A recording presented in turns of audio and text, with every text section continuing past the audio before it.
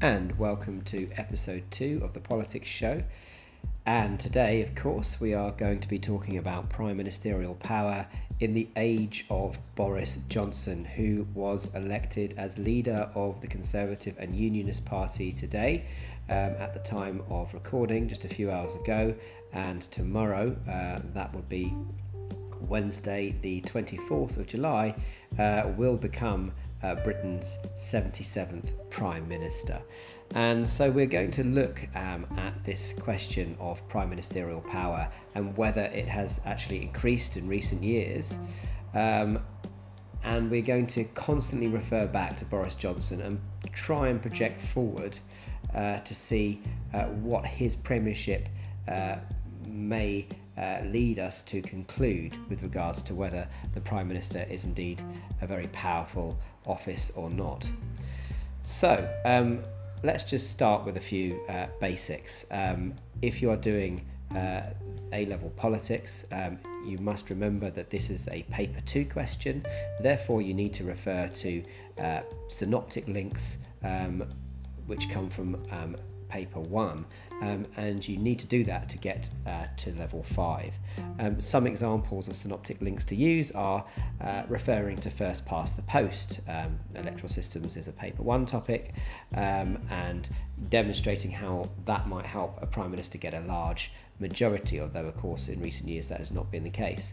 You can refer to party divides, and when you're talking about recent Prime Ministers and Boris Johnson, party divides are going to be a big part of it. The divides between, let's say, One Nation cabinet members on the one hand, and then sort of Thatcherite right-wingers, new right politicians, particularly neoconservatives who want to leave the EU. So we can look at those party divides quite easily and effortlessly in an essay like this.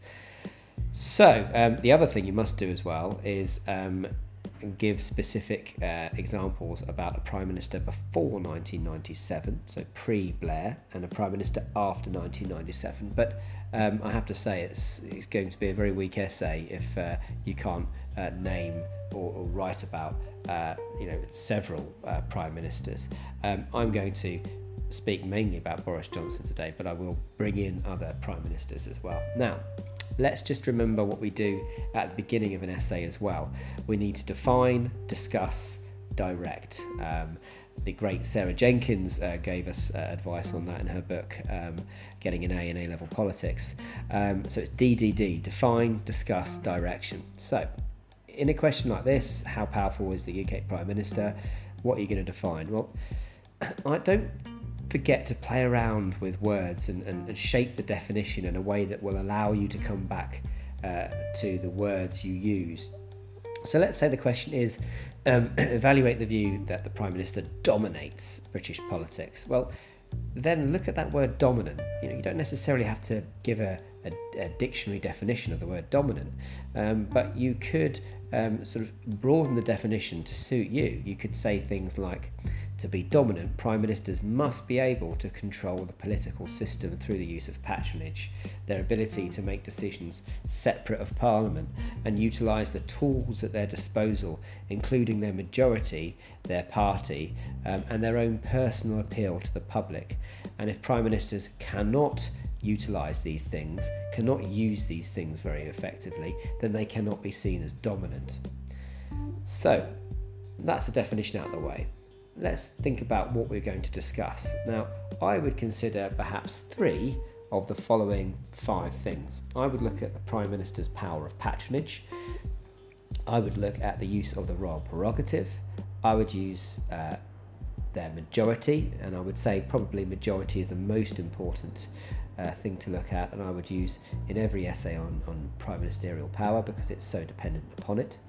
I would look at their party, extent of party unity, party divides, and I would look at their personality. And when it comes to Boris Johnson, I think this last one is really important too, because he is using his personal appeal to project himself as an influential leader. So what is the direction? The direction is basically your view. You must have a view. Are prime ministers powerful or not?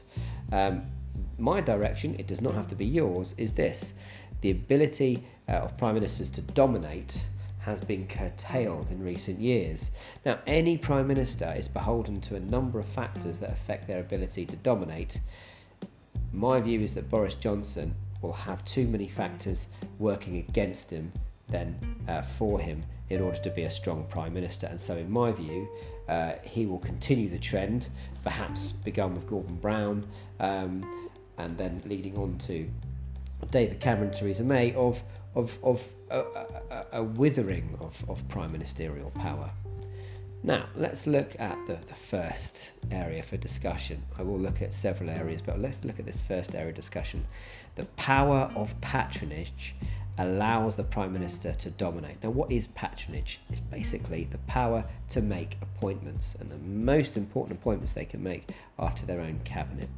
Now, the main component of this power is the ability to appoint not just the cabinet, but also the junior ministers. This is collectively, the cabinet and the junior ministers are called the so-called payroll vote. The payroll vote are those people in the government that will always vote the way the Prime Minister wants them to. So by bringing those people into government, bringing those MPs into the cabinet, into junior ministerial roles, you are buying their loyalty through promotion. Now, members of the cabinet owe their promotion to the Prime Minister and are bound by something called collective responsibility. And this is the convention that government ministers should all vote for and agree with policy in public. And if they cannot do that, then they must resign. And you're seeing already, before Boris Johnson has even assumed office, that members of Theresa May's cabinet are already resigning in expectation that they could not support Boris Johnson's Brexit policy to leave with or without a deal by the 31st of October 2019. They could not support that, and so people like Philip Hammond are saying, look, I don't expect to be in the cabinet of Boris Johnson, but even if he wanted me to be, I would not be, and I'm not going to wait to be pushed. I'm going to resign. So you can see right away that Boris Johnson's power of patronage could well be curtailed before he's even assumed office, simply for the fact that he won't have that many people to choose from. He's going to have to rely perhaps a little bit more on those Brexity Tory MPs rather than rely on lots of Remain MPs. So the power of patronage should allow the Prime Minister to shape the ideological direction of the cabinet, to reward supporters and to punish those they do not like. So Thatcher appointed so-called dries. These were new right Tories who agreed with her policies. Theresa May sacked George Osborne as Chancellor, reportedly telling him to go away and learn some emotional intelligence. Until recently, the Prime Minister also appointed peers, and these are members of the House of Lords, and yet they still retain a lot of influence over who does get nominated for a peerage. So I think it is still part of that patronage power that is important. David Cameron, for example, appointed over 200 peers to the House of Lords in an attempt to boost his party's control, perhaps unsuccessfully because the House of Lords is still quite wayward. But nevertheless, the power of patronage is very significant. I've already alluded to some of the limits that Boris Johnson will face. Let's look at some other limits. So the Prime Minister often has no choice but to appoint senior party members into the cabinet, even if the PM disagrees with them on policy. So Thatcher initially was forced to appointing the wets, so-called moderates who disagreed with her new right agenda. And now these people may be more dangerous as backbenchers, so that you bring them in to bind them under collective responsibility. This is why Theresa May had to accept some of Cameron's modernisers, such as Sajid Javid, who had criticised the hostile environment policy spearheaded by Theresa May while she was Home Secretary. Rivals are equally irksome in government. Gordon Brown undermined Blair's leadership by having sympathetic politicians brief against Number 10. Alistair Darling had a good recession. He seemed competent and capable as a Chancellor, making it difficult for Gordon Brown to replace him as Chancellor, even though Brown would have liked to. Now, the type of government also affects the leeway with patronage. So in coalition, David Cameron had to appoint several Liberal Democrats to the cabinet as part of the coalition agreement. And we will see that with Boris Johnson, that people in the cabinet will feel empowered by the fact that they are not just sort of one amongst many, many Tories, but they are one of just a few Tories who collectively hold the balance of power in Parliament. But if just a few of them decided to vote against the government, nothing would happen.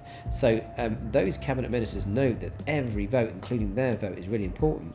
Therefore, they will feel that they could use their power of resignation, if you like, as something to hold against the Prime Minister. And that is something that Boris Johnson will face from day one.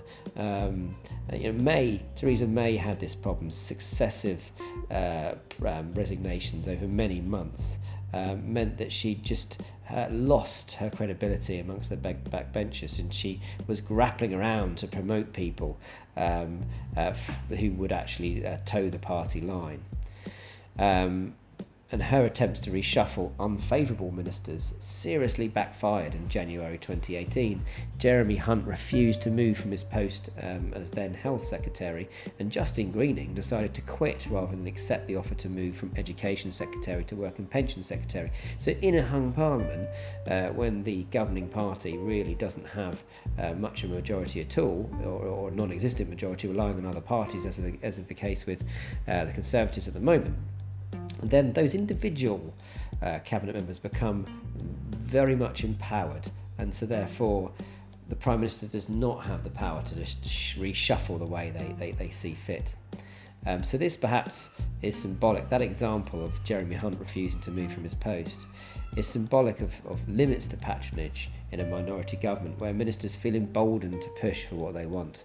And the breakdown of collective responsibility over Brexit, in part spearheaded by Johnson, who kept backstabbing Theresa May and criticising her Chequers deal that she made in 2018, or she proposed in 2018, made it difficult to sack ministers as well, because you had so many ministers criticising various bits of the Brexit deal.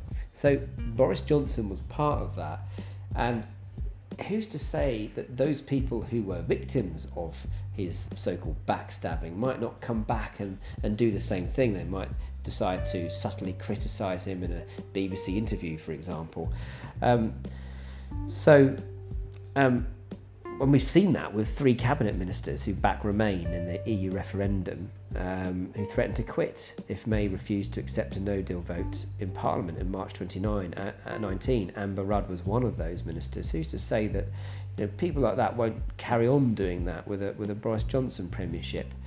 This point demonstrates the power that individual cabinet ministers have in a minority government compared to the Prime Minister, who was forced to accept a parliamentary vote on Brexit. Theresa May was, and Boris Johnson's going to have to be forced to accept votes in Parliament too. The parliamentary arithmetic has not changed for him. Unless he calls a general election and is wildly successful and gets in more Tory MPs who are loyal to him, the fundamental issues remain. You have this divisive issue of Brexit, you have a minority government, and that's affecting his power of patronage. It's affecting his ability to keep those he's promoted being loyal, carrying on being loyal in public.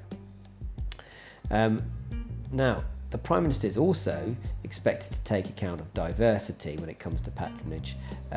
Theresa May appointed many women to senior positions. This power to appoint members of the House of Lords, as well as, you could argue, has been largely taken over by an independent appointments commission, as has the ability to appoint senior judges.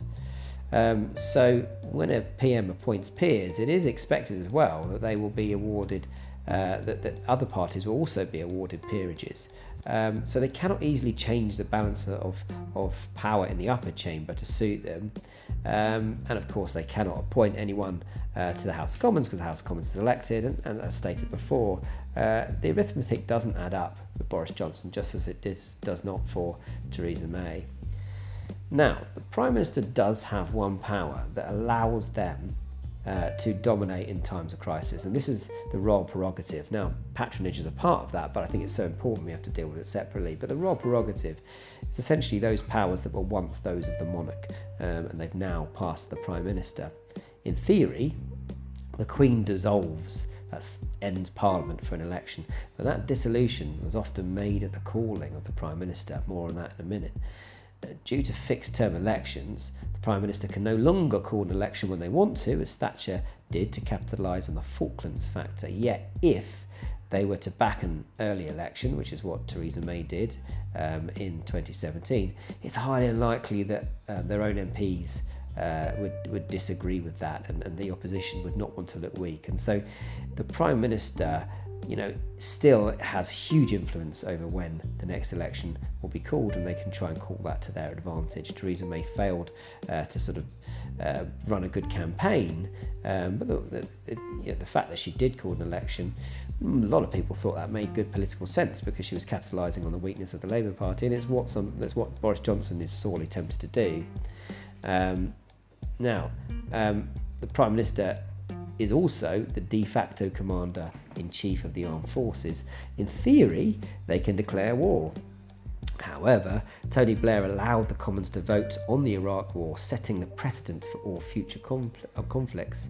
Yet, the Prime Minister retains extensive commander-in-chief powers and can move armed forces around the globe with little consultation.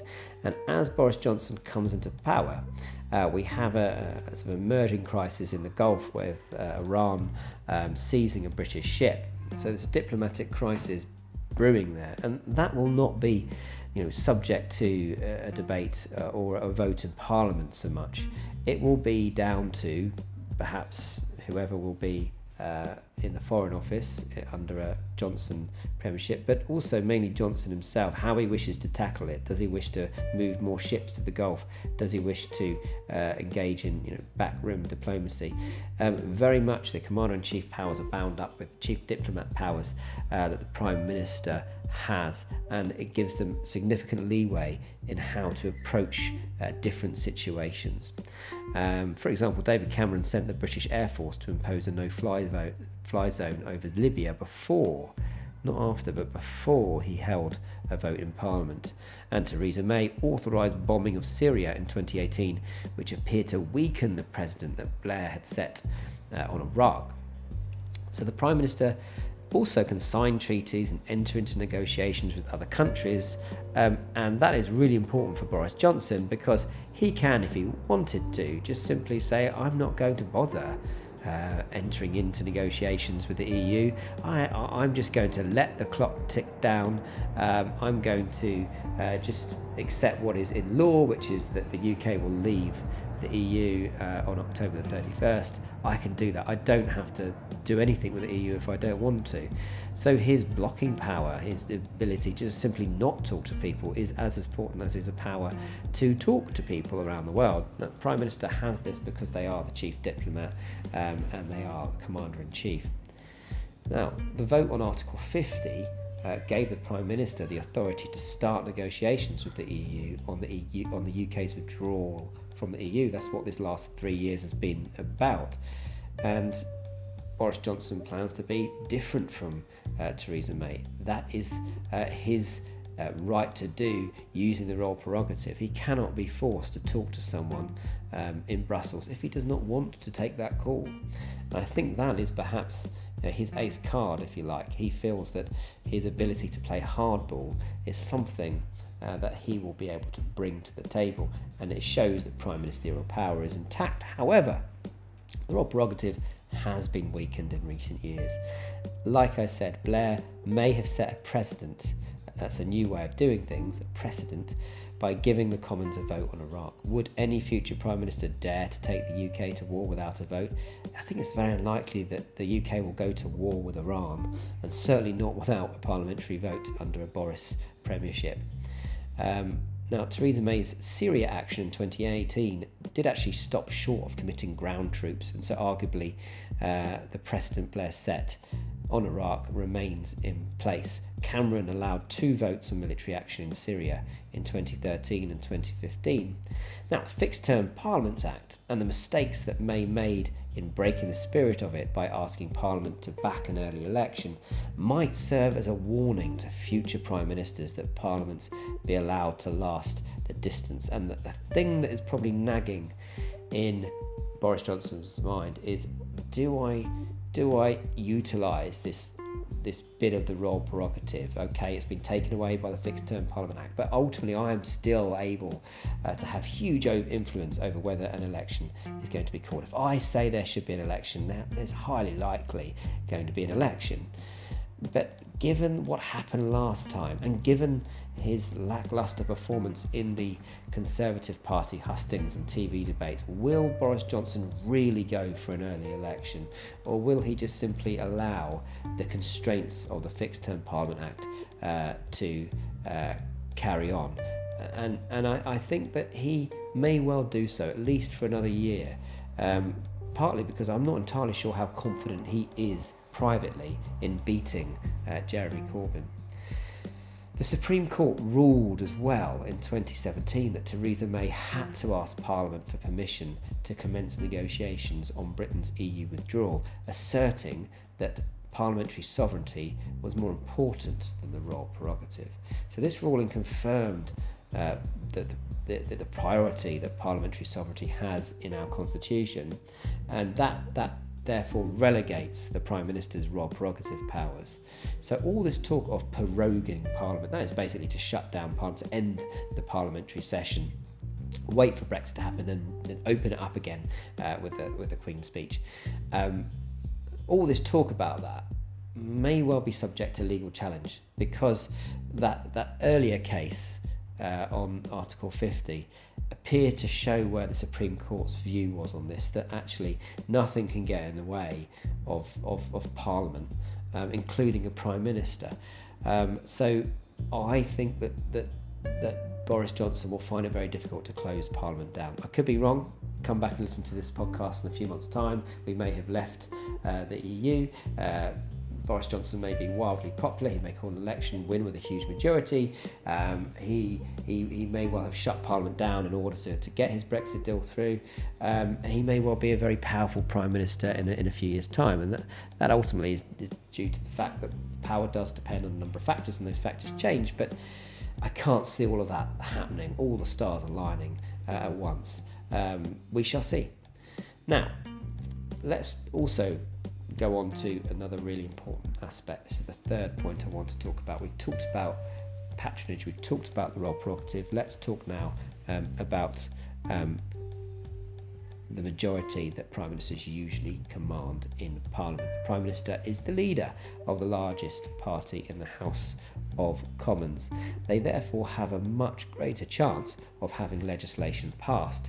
Tony Blair did not suffer a single Commons defeat between 1997 and 2005. David Cameron suffered hardly any Commons defeats in 2014-15. And in 2014-15 the government got 100% of its legislation through Parliament, despite the existence of a coalition government. That shows you the Prime Ministers usually get their way. Theresa May has signed a confidence and supply agreement with the DUP so that even with a minority government, her party can win key votes in Parliament. Witness how she comfortably survived a vote of confidence in January 2019. And so there is the expectation that even though with the DUP, the Conservatives' grip on Parliament has shrunk due to by-elections and to defections by moderate Conservatives to form the Change UK group.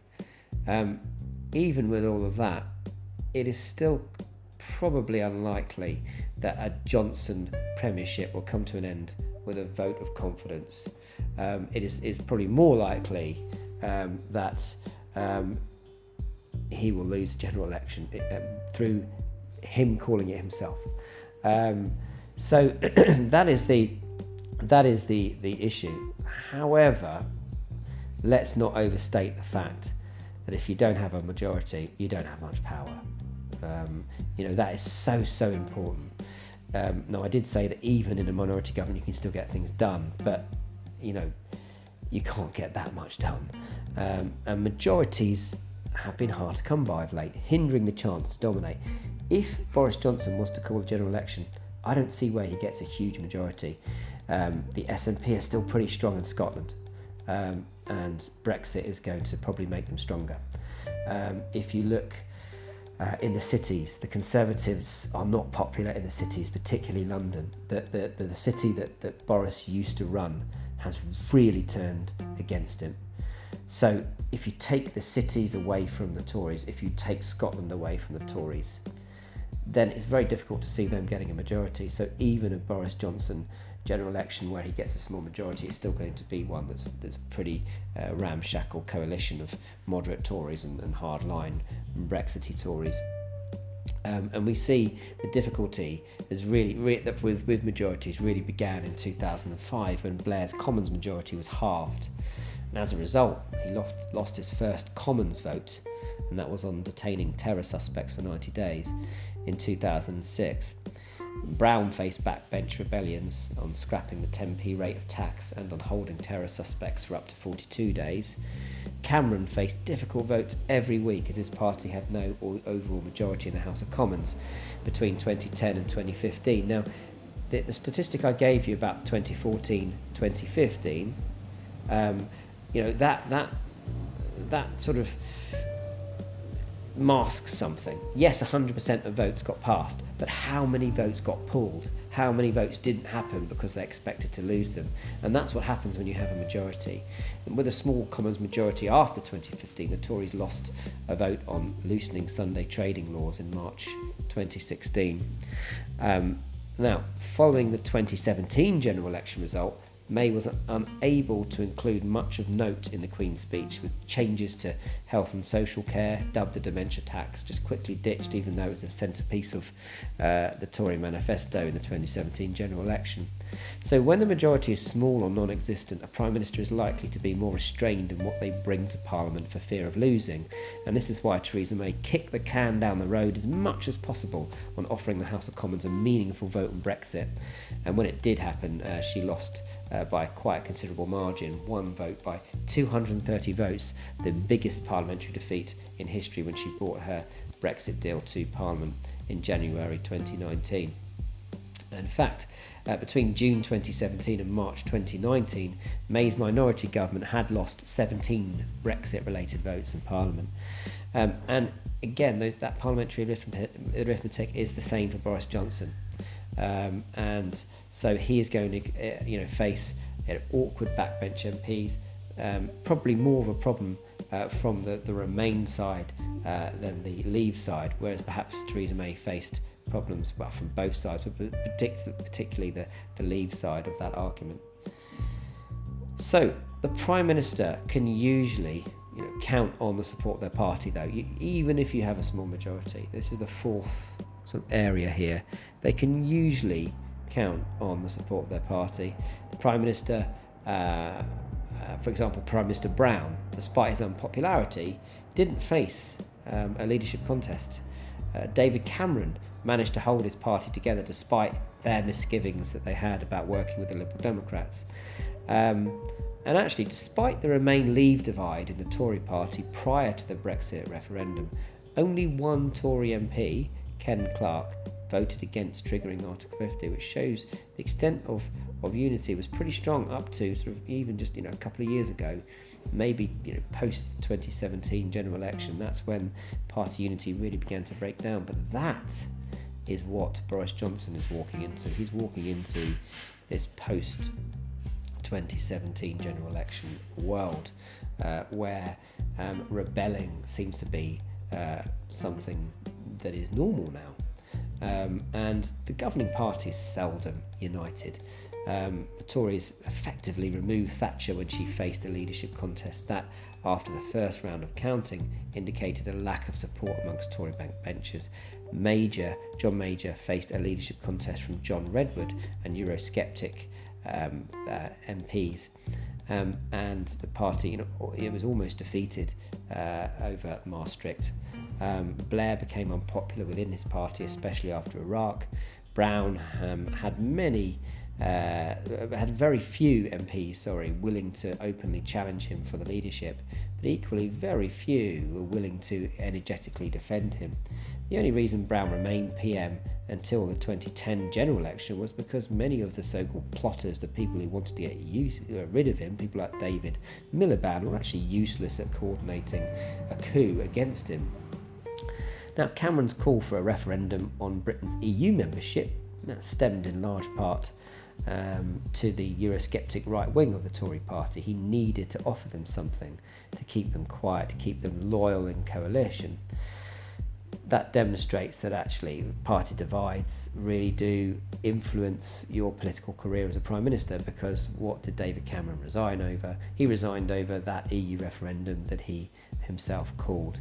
And Theresa May, of course, had to accept that she would step down as Prime Minister after the Brexit process is completed and before the 2022 general election, which was a price she had to pay for surviving a motion of no confidence amongst her own party in December 2018, her own party MPs, that is. So it's still well over 100 backbenchers voted against her in that December 2018 confidence vote. That demonstrates that she was weak, and she was weak because her party was divided and willing to publicly denounce her.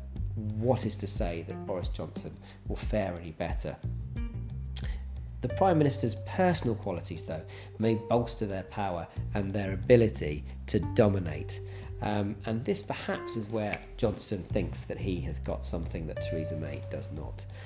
Britain's politics has become more candidate-centred. Tony Blair's image was used by the Labour Party in 1997 and 2001 to promote its manifesto.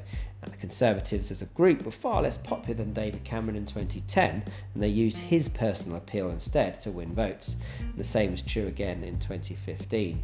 The Tories were seen as quite unpopular, but David Cameron was seen as less unpopular, shall we say, than the other leaders. And so that was used to good effect, and the Tories won a slim majority. Prior to calling the 2017 election, Theresa May gave an air of authority and gravitas, especially in contrast to opposition leader Jeremy Corbyn. More in that in a minute. But Boris Johnson has this air of someone who's a bit of a laugh, someone you can have a pint with, someone who is a bit odd, makes it up as he goes along, but a little bit lovable. Maybe that will help him going forward. It certainly helped him win over two-thirds of the Tory membership in the leadership contest that he's just won against Jeremy Hunt. However, some Prime Ministers lack the capacity or personal qualities needed for dominance. Major was seen as dull, Thatcher as bloody-minded. Brown seemed incapable of presenting a clear vision, and his failure to call an election in 2007 led to charges that he was a ditherer. Cameron was seen as lacking in gravitas on the international stage. Obama was apparently not impressed when he first met Cameron and recently criticised him for becoming distracted after the bombing of Libya and not seeing the reconstruction process through. Theresa May is seen as cold and aloof, and as someone who is not willing to listen to many voices outside of her inner circle of advisors that were with her when she was Home Secretary and she took into number 10. She appeared to lack empathy when she did not meet residents of Grenfell Tower after the building caught fire in June 2017. And of course the image of her as a Maybot has continued to linger well after the 2017 general election. And Boris Johnson is seen as someone who is untrustworthy, whether that's because of issues in his private life, whether that's because when as a journalist he simply made up stories about the EU that weren't true, whether that is because he was filmed, recorded as suggesting to someone that they should go and beat up a journalist, whether that is because he seemed to really let down David Cameron, someone he went to school with, over coming out in favour of the Leave campaign after having written a draft letter, a draft opinion piece on staying in the EU, so sort of flip-flopping and changing his mind. Someone who can't quite be trusted, who can't quite be pinned down. And that might work in his favour when it comes to negotiations, if he's a bit slippery, if he's not too rigid, which is what people criticise Theresa May for. But it also may well affect his image as someone who is authentic, and that may be a problem for him. Looking at the leadership debate that he took part in, the two that he took part in.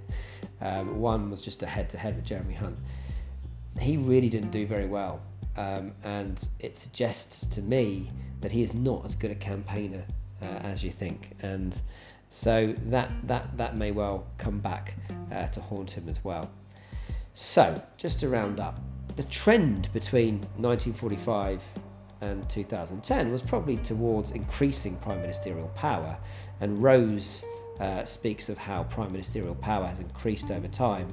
There are old school prime ministers like Churchill and Attlee, traditional prime ministers like Wilson and Heath, and new style prime ministers, more recent prime ministers like Blair and Thatcher.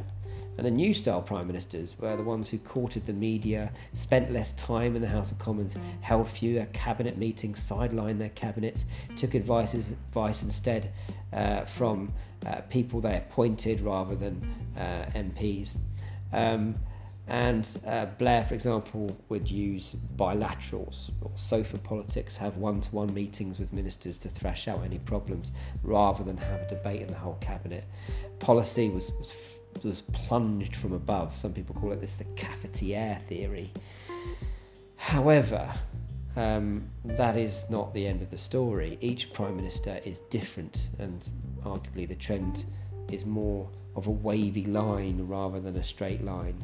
Hennessy writes that each prime minister is different. There are weather makers, those who change the country's direction. For example, Thatcher privatised industry. There are also people who are nation shifters, those who change the way that the government operates. Blair introduced widespread devolution. There are people who just cope with a job, people who just get by day to day, who try to manage all the divides in cabinet, and that's probably Cameron in the coalition era, and Callaghan when Labour had a very slim majority after the 1974 election, when he took over in 1976 from Wilson. There were people who don't fulfil their promises, like Harold Wilson, who promised a classless society, and there are those who just appear overwhelmed, and Major, Brown, and probably Theresa May fall into that category. It's very difficult to know where you would place Boris Johnson. He could well be a weather maker in the sense that he will just let Brexit happen in the most brutal way possible as a hard Brexit. But whether he will then be able to win an election off the back of the economic turmoil that could result is another matter entirely. So, what is the conclusion? Prime ministerial power changes over time and depends on a number of factors. There are events. The failure to find weapons of mass destruction in Iraq weakened Blair. Brexit has consumed Theresa May, and it will consume Boris Johnson. And if we look at Theresa May, because we've got 3 years of evidence, she wanted to spend time on the so-called burning injustices that she mentioned on her first day in the job, and in her last few days in the job she was grappling around trying to find evidence that she had done anything about those burning injustices. The majority, of course, matters hugely. Major barely enjoyed one. Thatcher enjoyed large ones. Cameron had a very slim majority in 2015 to 2016. And May scuppered even that by calling a snap election, which is something that Boris inherits. Other members of the cabinet will weaken you or strengthen you. Major was weakened by the so-called bastards, the Eurosceptics in his cabinet. Blair was weakened by Brown. Cameron was weakened by the Liberal Democrats. He had to ditch some of his policies, like on scrapping the Human Rights Act. Now, May had a good relationship with her Chancellor Philip Hammond, and that relationship is really critical. But they appeared to clash over rises to national insurance contributions, and they fell out largely because when asked, will he be your Chancellor, after the general election, when they were standing on a podium together, she did not say yes, which obviously annoyed him. So that's a problem. The length of service is an issue too, and it's not been an issue recently because prime ministers haven't lasted that long. But if you have a prime minister that lasts a long time, like Blair or Thatcher, people get bored. And arguably, people got bored of Theresa May saying the same thing again and again and again. And maybe that has meant that the Tory party membership, at least, wanted someone a bit more exciting. And Boris Johnson is certainly that. Every day will be interesting, whereas you couldn't say that about Theresa May. So that could possibly work in his favour. What is he going to say next? A bit like Trump. And then there's economic factors. Now, Blair had money to spend. Black Wednesday damage major. That shows you that one Prime Minister there was able to do quite a lot, invest in public services and the rest. The other Prime Minister, his reputation was damaged fairly shortly after becoming Prime Minister, or winning the 1992 general election anyway.